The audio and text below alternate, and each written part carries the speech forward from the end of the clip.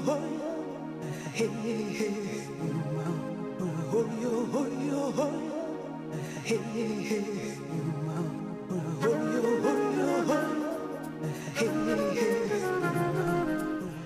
morning. I'm your host, Claudia Shambaugh, welcoming you to the September 25th, 2018 edition of Ask a Leader. Welcome back, Anteaters. While you've been away, we've been keeping track of a few things, like the countdown, 43 days until the midterm elections. You can tell we're getting close as the White House serves ample portions of red meat, either to placate the base or distract opponents.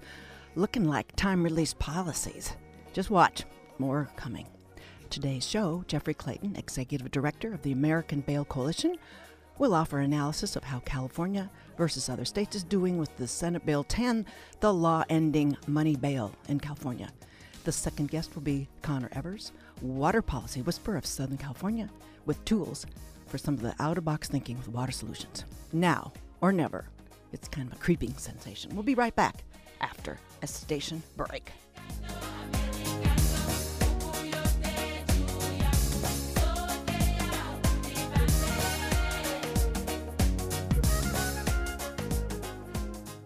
Welcome back to the show. My guest in this segment is Jeffrey Clayton, Executive Director of the American Bail Coalition, here to talk today about the recently passed California law SB 10 dealing with the state's bail bond system, the reform of which continues to get considerable attention on the national level. Prior to joining the American Bail Coalition as policy director in May 2015, Jeff Clayton's been involved in public policy and government relations for 15 years and as a licensed attorney for the past 12 years. Most recently, he was the general counsel for the Professional Bail Agents of Colorado, in addition to serving other clients in legal, legislative, and policy matters. Jeff represented the Colorado State Courts and Probation Department, the Colorado Department of Labor and Employment, and the United States Secretary of Transportation. He is also a prior Presidential Management Fellow and finalist for the U.S. Supreme Court Fellows Program. Jeff completed his Bachelor's of Arts from Baylor University, his Master's in Science and Public Policy from the University of Rochester, New York, and his law degree from the Sturm College of Law, University of Denver. He comes to us today from Denver. Welcome to Ask a Leader, Jeff Clayton. Pleasure to be on. Thanks for having me. Well, it's good to have you on. Now, just before we pull into this whole Senate Bill 10, give us, would you, a background about the American Bail Coalition to offer listeners some context about your advocacy and who's part of this coalition? Absolutely. The American Bail Coalition is a trade association of surety insurers. In other words, these are the guys that back the bail bondsmen that bail people out of jail. So there is a financial incentive in that respect. The coalition, however, and the reason that I agreed to do the job, works to fundamentally protect the right to bail, which can include the right to a bail bondsman, but also in general, the right to bail and the right to being released prior to trial is really what I focus on in my role as executive director. And we'll get into some social justice issues as we peel back what's going on with the law. But I wanted to have everybody understand a little bit where you're coming from there. With the Senate Bill 10 eliminating cash bail in California, which was signed into law by Governor Jerry Brown last month, August 28th, people keeping track. So lay out, would you, what the current policy with bails is in California, how it works, how it affects particular socioeconomic groups.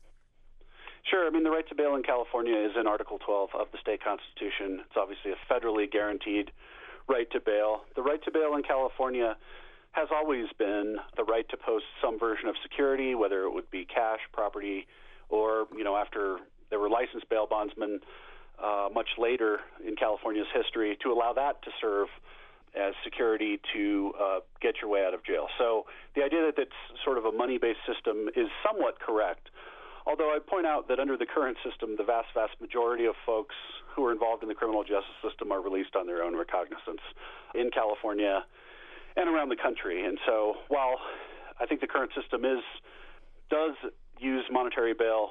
It's not the only form of release. I will say in California, however, and I think everybody on all sides of the debate agreed that the bail schedules in California were just too high. For various reasons over the years, they've been increased. The entire system was out of whack. And, obviously there were different, solutions proposed to that. Of course, ours was to lower the schedules and to make more sense of the system. But anyway, that's kind of how a current view of what the system looks like today. But you said most are released, but it really, there is an uneven distribution of socioeconomic groups that are affected by who gets to be released, who has to post the bail. There can be. I would say that this idea that there's the rich person running around the criminal justice system and then there's the indigent person is generally not the case. I think the real advantage doesn't come when you're, in the 75% bracket income. It comes when you're at the top bracket income, because no bail could serve to ever detain you. For the average American, bail is important. And after you've committed 3 felonies, for the average American, you're probably not getting out because your friends and family no longer believe in you and are not going to post your bail. So, but I do agree with you that it does, and particularly when the bail schedules are so high, the population that it hits the most are socially disadvantaged people. Right, and if they're not able to post the bail, then there's societal costs in terms of that. If that's the breadwinner, that pulls that breadwinner out of an earning capability, and the whole household is then not supported. And so there's a sort of a cycle. There's a social cost and there's a household cost for posting a bail beyond their affordable reach. Sure, there can be, but for most people who are employed or have a job in California, bail is within reach because it's the cheapest place to get bail per dollar. But I would agree with you that we agree that having too many people incarcerated pending trial is a problem in California, is a problem nationally. And it's not just inability to post money bails. It's, other holds that people are on because they have two low-level cases, and so they can't be released.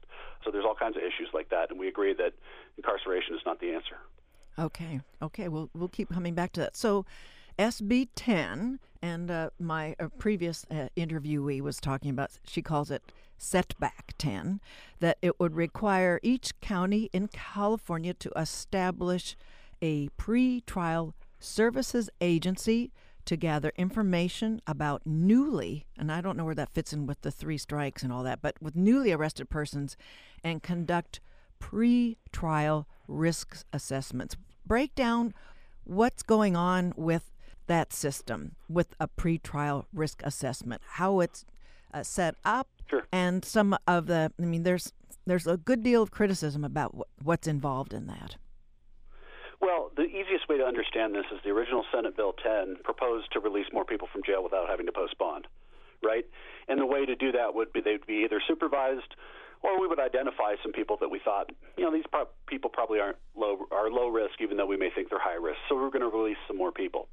Under the new version of Senate Bill 10, the one that became law, the alternative is to say if you can't post bail and there's no bail involved, that we're just going to lock people up, one, based on what the risk assessment says, and then 2, for an entire population that's going to be large in the middle, we're going to put them on state supervision like New Jersey, who is now supervising 87% of all criminal defendants. So what ended up happening was a trading of trammeling of liberties, basically, to say that, okay, we don't want all these people to be in jail, but we're going to trammel the liberties of all the ones that we let out.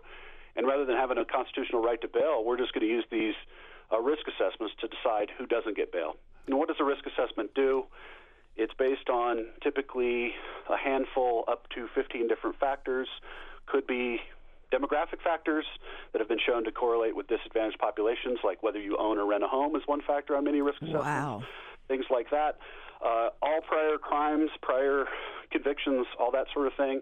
And the one that really captures my imagination and that of a member of the Black Caucus that I talked to is age at first arrest. Because literally one of the staffers was arrested for joyriding on his mom's moped at age 12, and he will forever be high risk, and he just can't get over that, and neither can I. But that's how this system will be set up, is you're either low, medium, or high. If you're low, you go home. If you're medium, you get the tentacles of the state. And if you're high, you're locked up with no bail, period.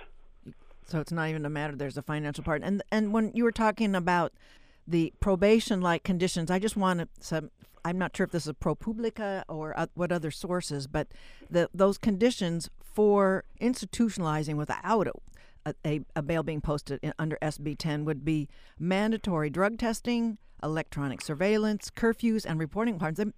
They might as well be detained. Right. And James Kilgore, who famously wrote the book on mass incarceration, calls the new movement mass incarceration, electronic incarceration. Mm-hmm. And so all we're doing is we're trading one form of incarceration for another.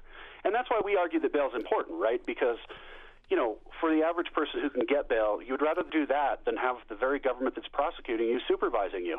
I mean, it doesn't civil liberties-wise make any sense. But that's what's happened, unfortunately. Well, there's a third choice, though, in all of this is no posting any bail and releasing them, that there appears in solid research that a person charged with the crime, not convicted, charged with the crime, that they are pretty good at making their court appearances. Yeah, well, the reality is for most low-level misdemeanor cases, almost all of them in California are released right now anyway. And so the question is, under the new bill, is that really going to expand the people that are going to get recognizance bonds? And the answer is absolutely not, because the number of people out there, they're just not there to give the recognizance bonds. Most people are going to get ensnared in either supervision or detention under the new system.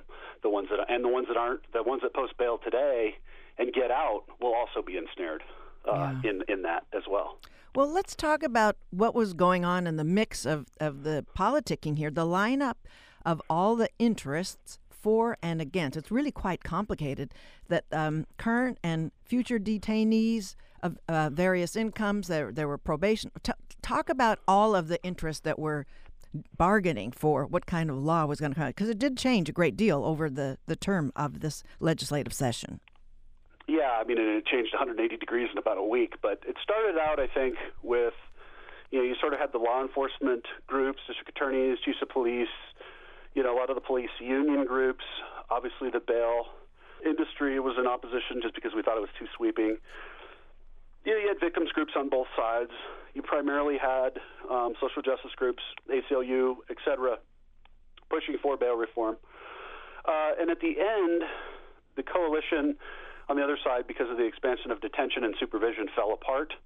And so, I was speaking with the San Francisco Public Defender during this, which, we were on polar opposites before. Wow. And, 50 civil rights groups pivoted their position to be against. And then, of course, I think some of the law enforcement groups actually ended up supporting it because of the sweeping power that it would give prosecutors and judges to detain more people and to detain the people they want to detain. Well, and so that was what really changed everything, was put the new version out with 2 weeks to go. Wow.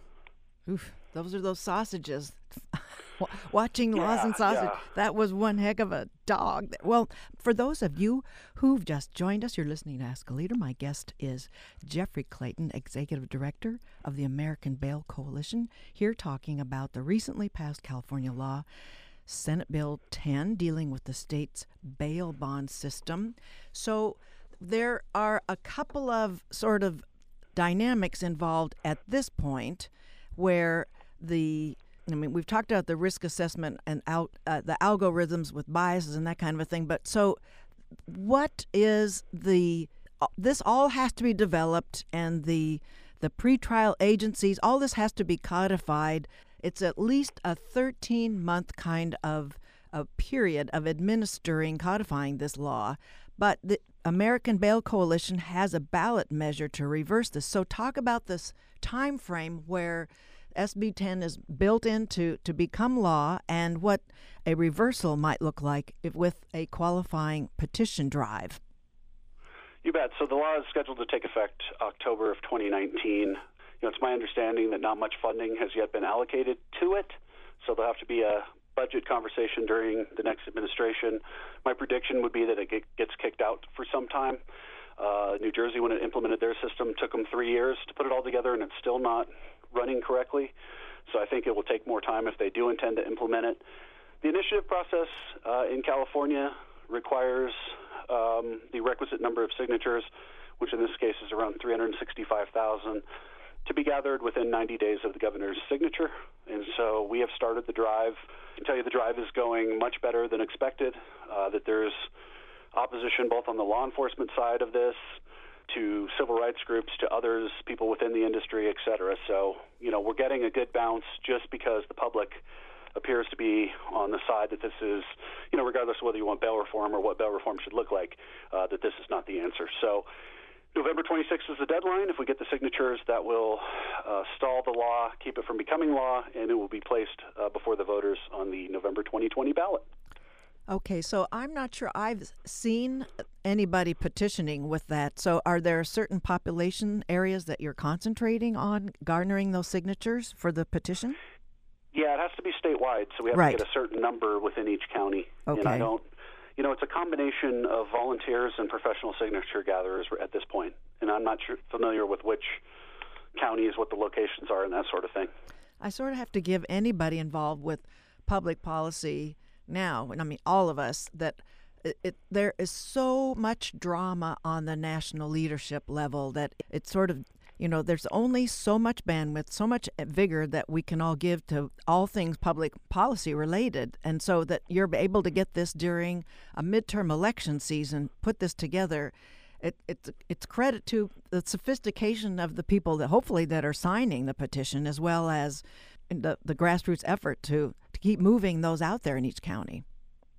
Yeah, I hope so. And it's just troubling times right now, and I just wish we could have a more realistic conversation about public policy. And, we talk about the disparities in the criminal justice system, and we know that if we don't change the inputs, we can reform only to a certain point, and we've got to have real solutions. And right now, those appear to not be at our fingertips, unfortunately. Well, let's peel some back, though, with the public policy implications. You were saying about New Jersey, it's 3 years now in the making of their law voted on, but what is not running correctly, according to what your estimation was? Well, there's really two things. One is the pretrial alternatives that judges would have to put people on supervision in lieu of locking them up did not develop fully, meaning that the ankle monitors aren't there, meaning that the sort of e-carceration as a alternative to regular incarceration didn't happen. And that brings up problem number two, that the number of people they're detaining has continued to increase. Oh. And so while the goal was to decarcerate, the actual numbers are proving that over time, just like we've seen in the federal system, that they're just going to continue to lock people up because judges will pick jail if they don't have bail in the mix, and that's what we're seeing. And so you've got prosecutors filing motions in 52% of all cases to detain, which would be an astounding number if they were actually able to win that many. So who's doing the best fiscal impact of the incarceration versus non-incarceration of pretrial detainees? It's hard to say. I mean, I think people tend to distort the numbers on both sides. I think people that are pro-reform say we get people out, they use the per average daily cost numbers, and there's just, I don't know, there's very little real research done. I think the best research that I've seen, just from a 38,000 global foot view, is that prevention programs in criminal justice system deliver the highest rate of return of anything we can do, which is not to say that the people in the system are too far gone, but it is to say that we know what leads to these problems, and we have the ability to get a 15 to 16 to $1 return, for example, by sending kids to preschool, but we choose not to do it.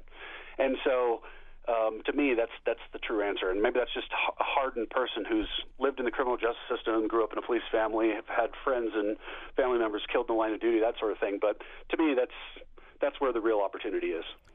Well, a part of our sort of criminal justice psyche in the United States, not only, I'm thinking part of the prevention of crime might also be rethinking the incarceration model of, instead of emphasizing punitive measures, but more rehabilitative. That would be in a way of preventing a later crime with rehabilitation. Is that part of the Bail Coalition's, also the charter there, is to look at rethinking this culture of detention away from punitive measures to rehabilitative measures?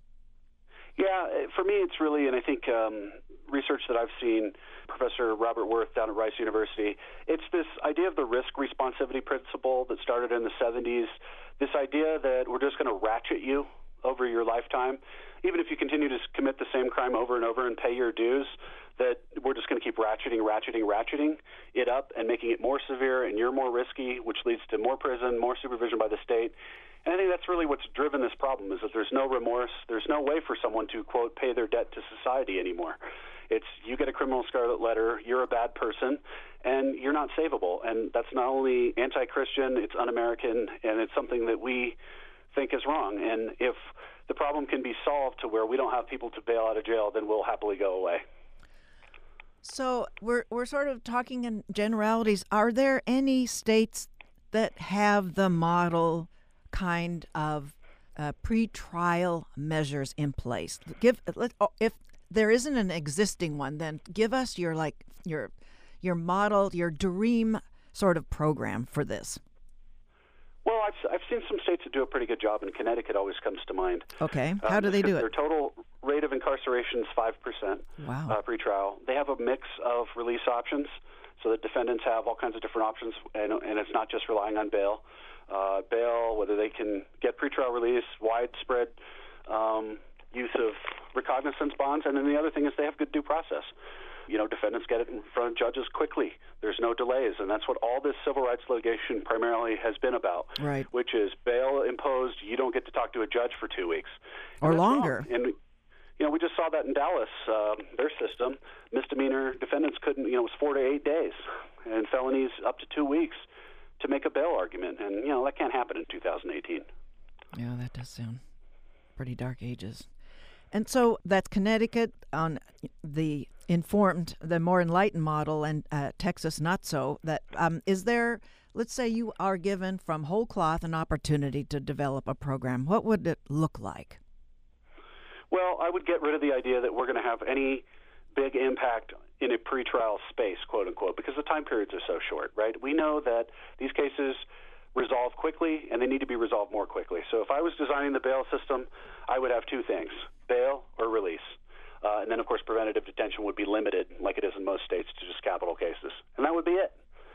We wouldn't have all this other stuff in the middle, because I don't think it works. I don't think it makes the public safe. I think, if somebody's going to be released for 30 days on a misdemeanor, what difference does it make if they go on this probation, which ends, and then they get a new probation? I mean, it just doesn't make any sense. So that's the way I would do it, is just go back to the pure way that the Constitution and bail system was intended, and put all this other stuff aside, because we're not going to fix racial disparities, blah, blah, blah, blah, blah, during this space. It's not going to happen. It's all the arrest process that drives the disparity in the system. Well, we can put out there in front of us that disparities can be a part of our ongoing kind of societal shared goal, and that I wouldn't want to sidetrack that too much. So where do you think, Jeff Clayton, is in terms of just looking at where California is going with this, where do you think realistically this is all going to end up? I wish I could tell you. I don't know. I think the apple cart has been upset in such a severe way, and I think the heart of this law is completely unconstitutional. So I think where it inevitably will lead everybody on all sides of this issue is, maybe we all need to get together under a roof that doesn't have a dome over it and talk about what would be a better system. Because it seems like when we go into a building with a dome over the roof of it, we don't do a very good job. And maybe that's the answer, is that everybody who cares about this issue needs to come together and come up with some reasonable compromise that I think can move the dial in the direction that helps everybody, which I think is still a possibility. What about some of these laity and clerical organizations that are interested in social justice? So out of a Capitol legislative building and into places of worship, is there? There's so many in that sort of, we'll call it a religious coalition versus the bail coalition. That is there some ripe opportunity to advance this, where they're already used to taking up these social services and all? I think so, and I think the real reason this legislation is evil is because of preventative detention. The main opponent of preventative detention, because nobody thought it was constitutional, by the way, until the federal government passed it in 1984, and nobody thought it was constitutional during that time period until the U.S. Supreme Court said that it was.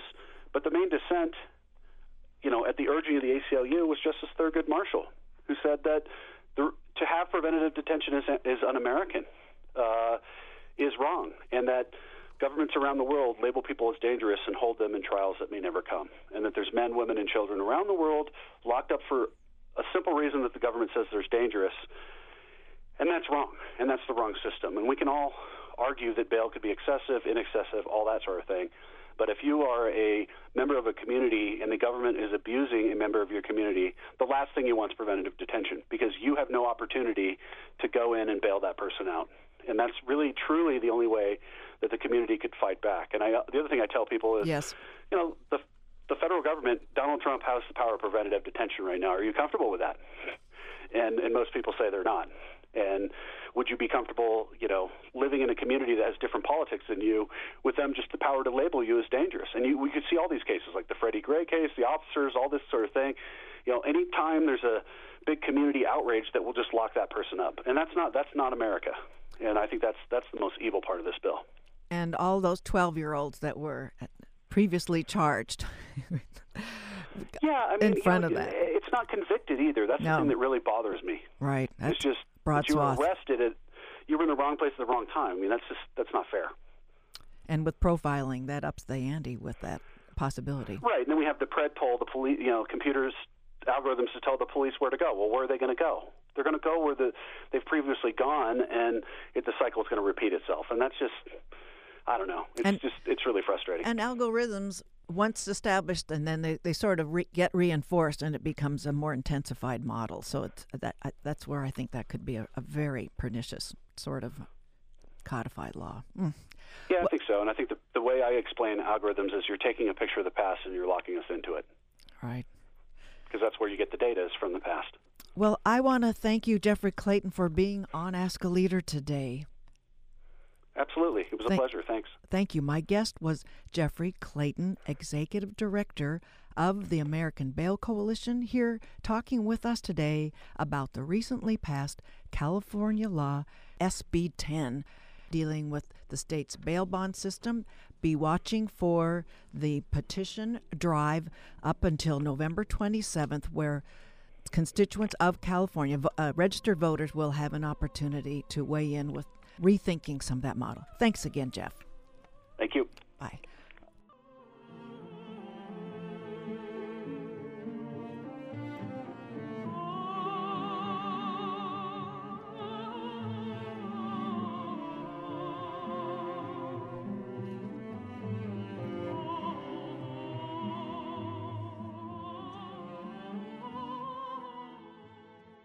Thank you for staying tuned. This beautiful track is the very young and accomplished Nadine Sierra, and that is the Villalobos aria that she's just performed. Thank you for checking back in with us. Welcome back to the show. My next guest is Connor Everts, Executive Director of the Southern California Watershed Alliance and facilitator of the Environmental Water Caucus. As a facilitator for the caucus, Connor's other roles include co-chairing Desal Response Group. He's also chair of the Public Officials for Water and Environmental Reform. POWER is the acronym, get it? As well as other organizations. Connor was elected to the Casitas Municipal Water District and was president of the Ojai Basin Management Groundwater Agency. He convened the California Urban Water Conservation Council, as well as the state task forces on total maximum daily loads, desalination, and the State Water Resources Control Board stakeholder process, and most recently serves on the Department of Public Health Direct Potable Use Advisory Group. His cherished undertaking was as the elder advisor, helping remove dams on the streams where he caught his own fish back in the day. And with the heft of all these undertakings, Connor convenes monthly the water dialogues at the Department of Water and Power. The first time I get to meet him is going to be one of those tomorrow. But I just want to step back. Connor's career path, it reads like a very special odyssey of sorts. After dabbling in college, he went on to he wrote TV scripts, then on to a familial Back to the Land project, resulting in his book entitled Living the Good Life. He started the Claremont, New Hampshire Energy Project and worked on various energy and water programs which dealt with drought conditions based on models from record dry periods in California and Oregon. He went on to work at the Housing and Urban Development HUD in D.C., replicating his local water and energy programs on a broader scale. He eventually returned to California, as I was talking about earlier in his earlier work, working for engineering firms and municipalities as he settled in Ojai and dabbled in law school and tacked on with the droughts in California. So he's on the college circuit and is a well-connected water policy whisperer. He'll take us out of the box to rethink how water could be managed. He comes to us, I think, today from Los Angeles, Connor? Yes, I'm Santa Monica. That's correct, Claudia. He comes to us today from Santa Monica. Welcome to Ask a Leader, Connor. Thank you, Claudia. I appreciate the opportunity. I do so myself. Well, I must say, just still, it's very fresh, the experience of the Global Climate Action Summit when Jane Goodall talked about making the case for cutting back on meat consumption. She reminds us, and I quote her, "We can live without fossil fuel. We cannot live without water." And Peter Gleek, president of the Pacific Institute, put it right there, it's short 4 years ago. The current drought opens the door to a real conversation about fundamental changes in California water policy. So, Connor, at this time, 4 short years after that pronouncement, how ready are we for another drought, the inevitable next drought, and a more severe drought, no less? Well, actually, Claudia, I don't even like the term drought anymore because that assumes that it goes away. And what we found, especially with climate change, we're on more extreme cycles of dry and wet. So in the last 5 years, we've gone from our driest to our wettest within a short period of time. And we calculate on an assumption of a baseline that doesn't really exist anymore. So I think we always have to be planning as if we're in drought, and we are in not a desert, as some people like to say, but the semi-arid Mediterranean climate, which is typically very dry for 9 or 10 months. And then there's a short period when we get rains. And having grown up in Southern California, I remember earlier in the season rains. Now they seem to come later, and there seems to be long times between a rain, and then it seems to rain all at once. So we get more flooding or runoff and less capture. So we have to do everything we can to capture water locally. And I think that's an approach that every time we go through a public relations kind of program around drought, everyone improves what they're doing, and whether it's landscape or appliances from washing machines to toilets to shower heads. And over time, with increased population, we've used first a flat amount of water since 1978 statewide, and now less water. And this is probably the first time with a hotter, drier climate as we've experienced that our water usage is kind of ticking up. But each time we go through these cycles, we've improved. And we usually don't ever go back up to the level we've been in the past. And we can see that in legislation that's pushing us to go even further with what's called conservation, but I would say it's far more than that as a response. So yeah, let's have you hack as many of the conventional approaches. This is our opportunity to do it for people to really think way out of these conventions, because I think the institutional managers are, I'm going to say it, are doing us a bit of a disservice in the conventions that they're really very wedded to. So, but to start, you were saying that there's been public relations efforts to raise our attention, to change our devices. So information goes a long way about raising consumer awareness. So how about, where's the dog and pony show to talk about the energy water nexus that's pretty rich right in this water usage? Yeah, so having worked in both fields, exactly. That's why you're on this. They've often been separate, both between energy and water. There's a key element that we use about 19% of the state's energy in both moving and treating water. So it's a key link that we also acknowledge for a lot of Southern California, water gets pumped over the Tehachapi Mountains when you go through the Grapevine. Off into the distance, there's some huge pumps, and anything we can do to offset that has real value. Also, in the treatment of water and wastewater, there's a lot of energy embedded as well. So as climate change is impacting our snowmelt and our water supply, we want to reduce energy at the same time.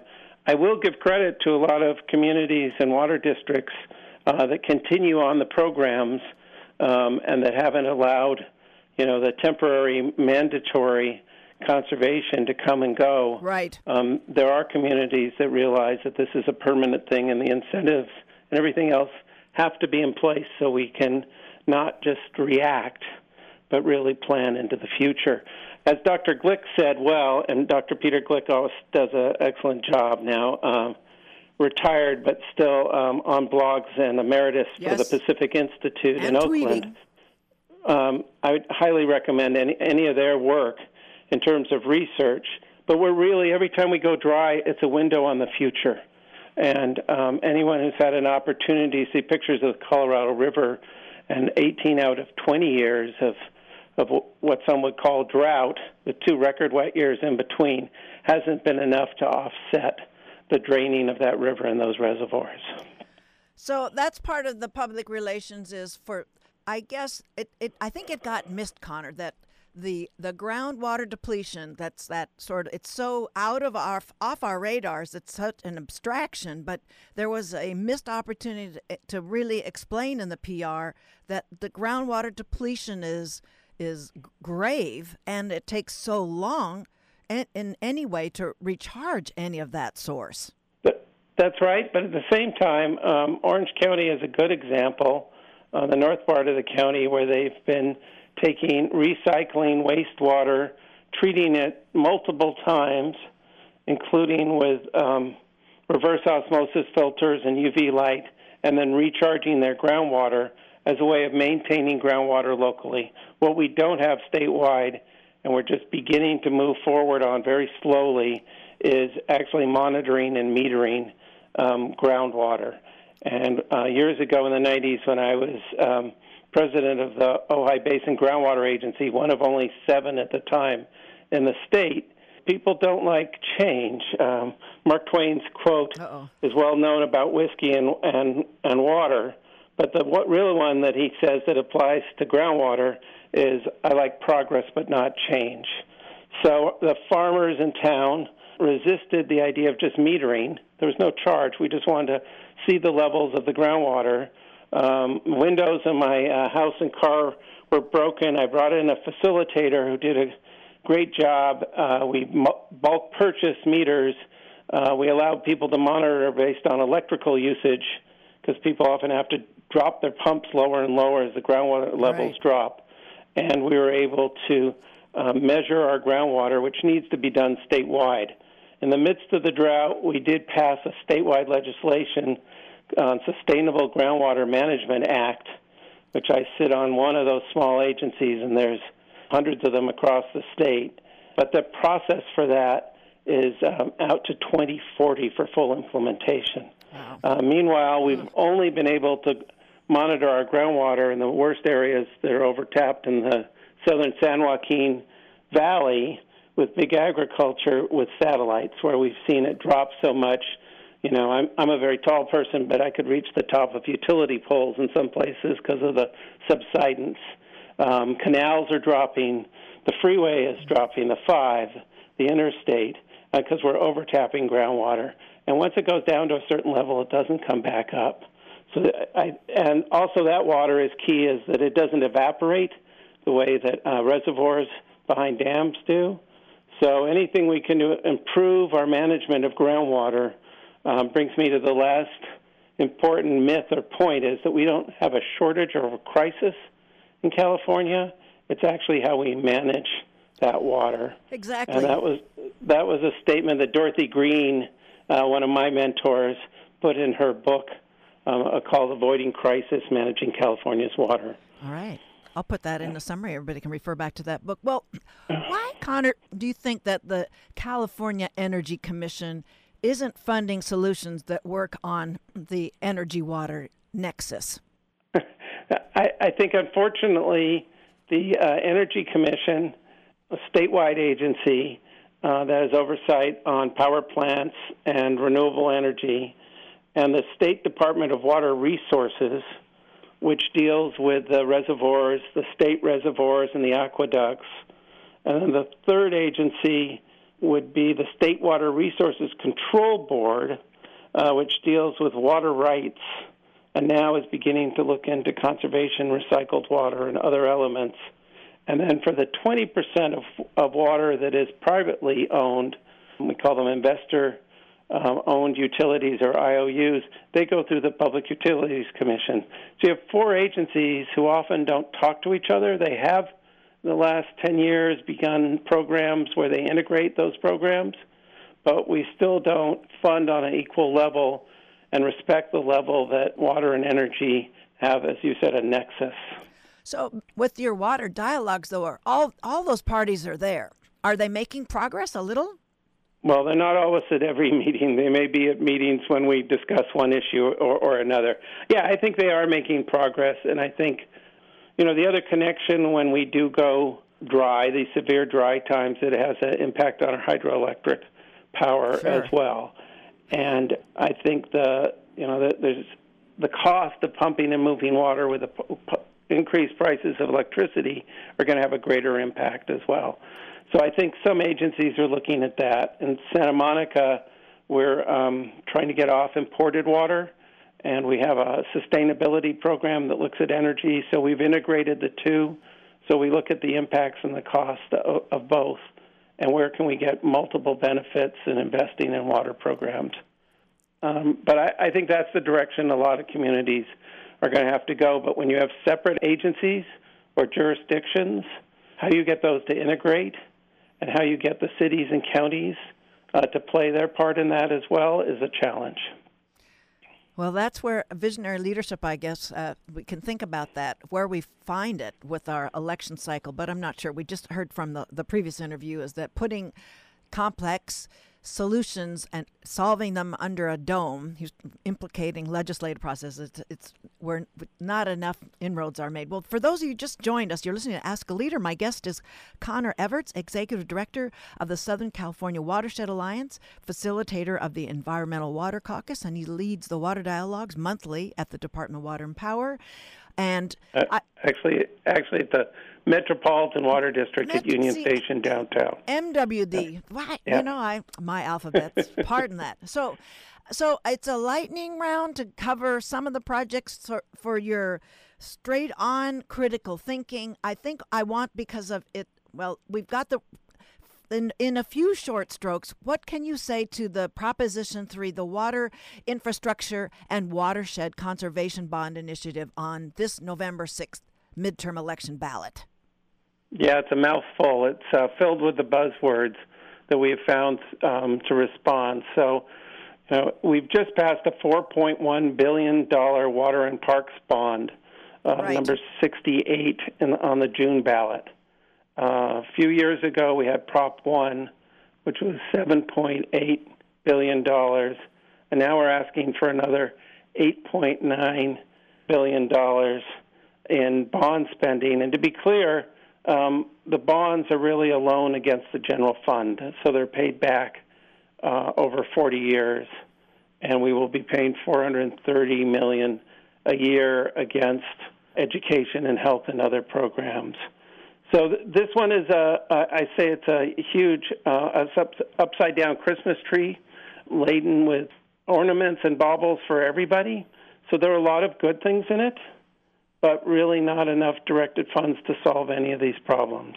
This one did not go through the legislature, so it doesn't go back to them for oversight, and it's got I think, too big a list to support at this time. And I don't think this is the best way to be funding these projects. I think the areas long-term in terms of infrastructure, which includes dams and canals and aqueducts, we've always had a policy in the state of the beneficiary pays. So those that actually get a benefit from it directly pay in to the project, sometimes on a loan basis with the federal government. And now we're changing that with this bond. And so there's some real policy issues around it as well. Often people don't look beyond the title of the bond, but right. We'll see this time if there are limits on the spending. And obviously there are other bonds on the ballot as well. And I really think that water agencies, in particular, that have revenue from selling water, need to invest more of their own money at a higher percentage in conservation, stormwater, and other programs that benefit their ratepayers. So I'm going to have you quickly take up the Poseidon project, the desalination project in Hunting Beach. It's had some real momentum with the Carlsbad project, which I just, in preparing for this, I realized it's the largest desalination plant in the Western Hemisphere. And the big profiles around the political spectrum are supporting the Poseidon project and recently approved Monterey Peninsula plant. So what are the costs and benefits in Orange County environmentally, financially for ratepayers and local governments with the Poseidon project? In a short order, because we've got to go on, we've got to get to some other really unconventional fixes. I will make sure everybody has built up. All right, so very quickly, because I've been working on this for a long time. Yes, you have. And coming down to Huntington Beach and working in Monterey and across the state, we had 29 projects at one time. Only one large-scale plant was built. I don't know if it's necessarily a good thing to say that it's the largest in the Western Hemisphere. It's had a series of challenges in terms of violations, and it's been down for periods of time. We know when red tides come in, we'll have another series of problems. But the real question about water, and we do it on the energy side, is how do we prioritize these projects? And if you were to prioritize desalination, because of the cost, the amount of energy, the small amount of water you get out of it, desalination would drop to the bottom of the list. And you'd be doing things like more conservation, reclamation, stormwater, other programs first. So the plant in Monterey is very small and very different in that it uses what they call beach wells to eliminate the impact on sea life in the intake. Okay. So I don't think Poseidon makes sense now. I think what does make sense for that project, and one in the Santa Monica Bay called West Basin, is to go to direct potable reuse and expand recycled water, and then think about doing desal maybe in 20 or 30 years, which is where Los Angeles is. Okay. So this gives me an opportunity to raise, and I guess full disclosure is I may be involved professionally in the solution I want to bring up, so that's a bit of a disclaimer there, but there's the closed-loop economy and energy and water. Could you talk about, I mean, you already mentioned about how the institutional thinking with so many different domains and agencies and purviews, it's very well codified, the institutional thinking. What will it take to integrate a closed loop economy to really contain and make full use on a much less expensive basis the water resources we need? So what it'll really take is when we get to down to the part of zero discharge into rivers, streams, creeks, which in the LA River ends up being a concrete channel, and therefore into the ocean. So places that respect the marine environment, like the Monterey area, have a zero discharge. And if you have a zero discharge, then you're talking about running a very efficient system like they do in Europe and Asia, but you're talking about industrial use of water that's fully treated and reused over and over again.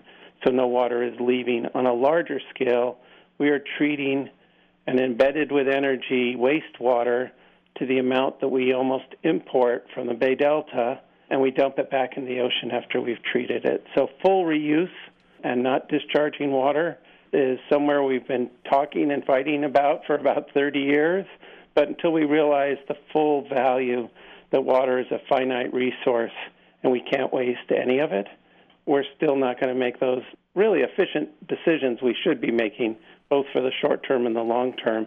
And that's why some businesses, Silicon Valley and other areas, are beginning to make those changes, realizing, one, the water is precious, and two, that anything that is wasted and dumped and not recaptured doesn't make sense. Well, Connor, it seemed like a really opportune setting at the San Francisco-based the Global Climate Action Summit 2 weeks ago could have taken up some of this more forward thinking, but I'm sorry to say that that opportunity was lost in that in not bringing that up. There were many different ways, and so in a more efficient containment and use and handling of the water, like you were saying, full reuse there. That also it helps with raising the resiliency of the water supply. Not only the resiliency, which we need to make a permanent commitment to, but also reduces the pollution into creeks, streams, and ultimately the ocean. And Southern California is about the ocean and recreation and the quality of life we have because of that, and we should treat it that way as well. Okay, so you're an amazing background to be able to sort of bridge the conventional and the unconventional, the electric and the water.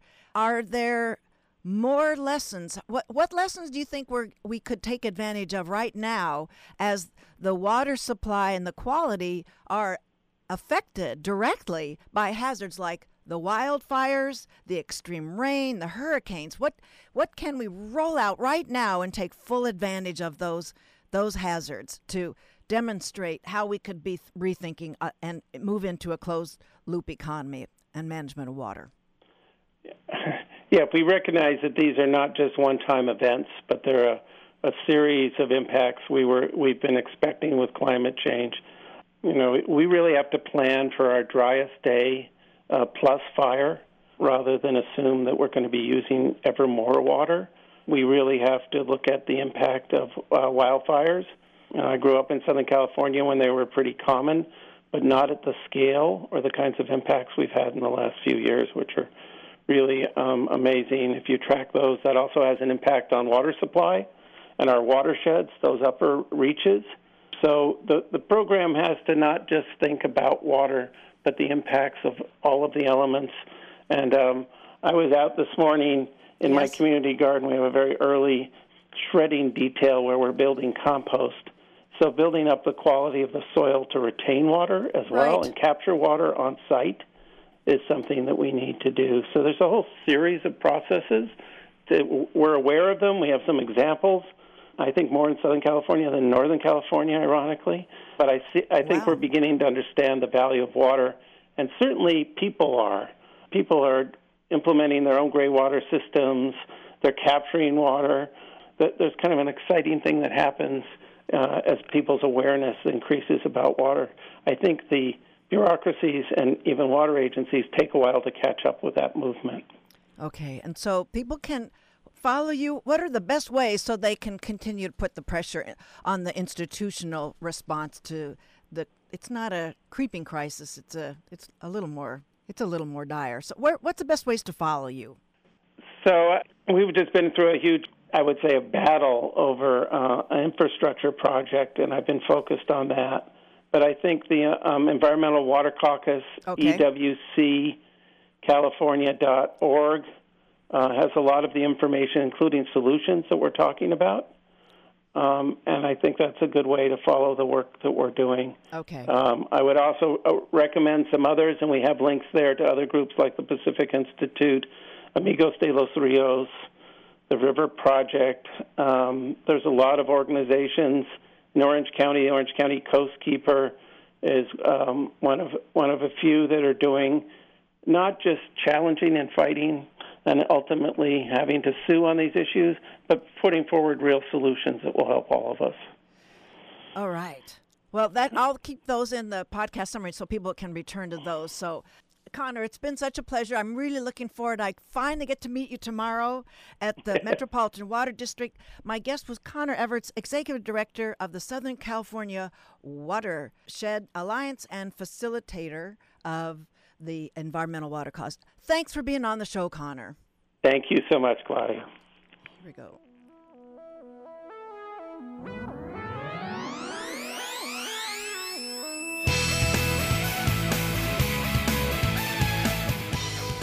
Well, that was the show. I just want to make a few announcements. At 3:30 today at the Irvine City Council, we'll discuss the whether to move ahead with the study of the community choice energy and a big step to getting to the program launch in Orange County that would manage the rates locally and empower us to get more electricity from local renewables. Then at around 5, the council will take up SB 54, the California Values Act. If you can recall all the drama that other municipalities in Southern California, especially Orange County, visit, Irvine offers locals a ringside seat of the same. That's tonight, September 25th. Tonight, if you're listening live right now, and it's approximately around, as I said, about 5 o'clock at the Irvine City Hall, 1 Civic Center Plaza. Wednesday is training day at the Orange County Communities for Responsible Development, OCORD. The Citizenship Fair will be held this Saturday at the Anaheim Convention Center. It's all in my interview with Jorge Hermosillo on the September 4th podcast posted. That was my wrap. Next week, I'll begin my electoral coverage with candidate and then Neil Kelly, Orange County Registrar of Voters. It's the ritual. We have elections. We talk to Neil. Talk with you next week.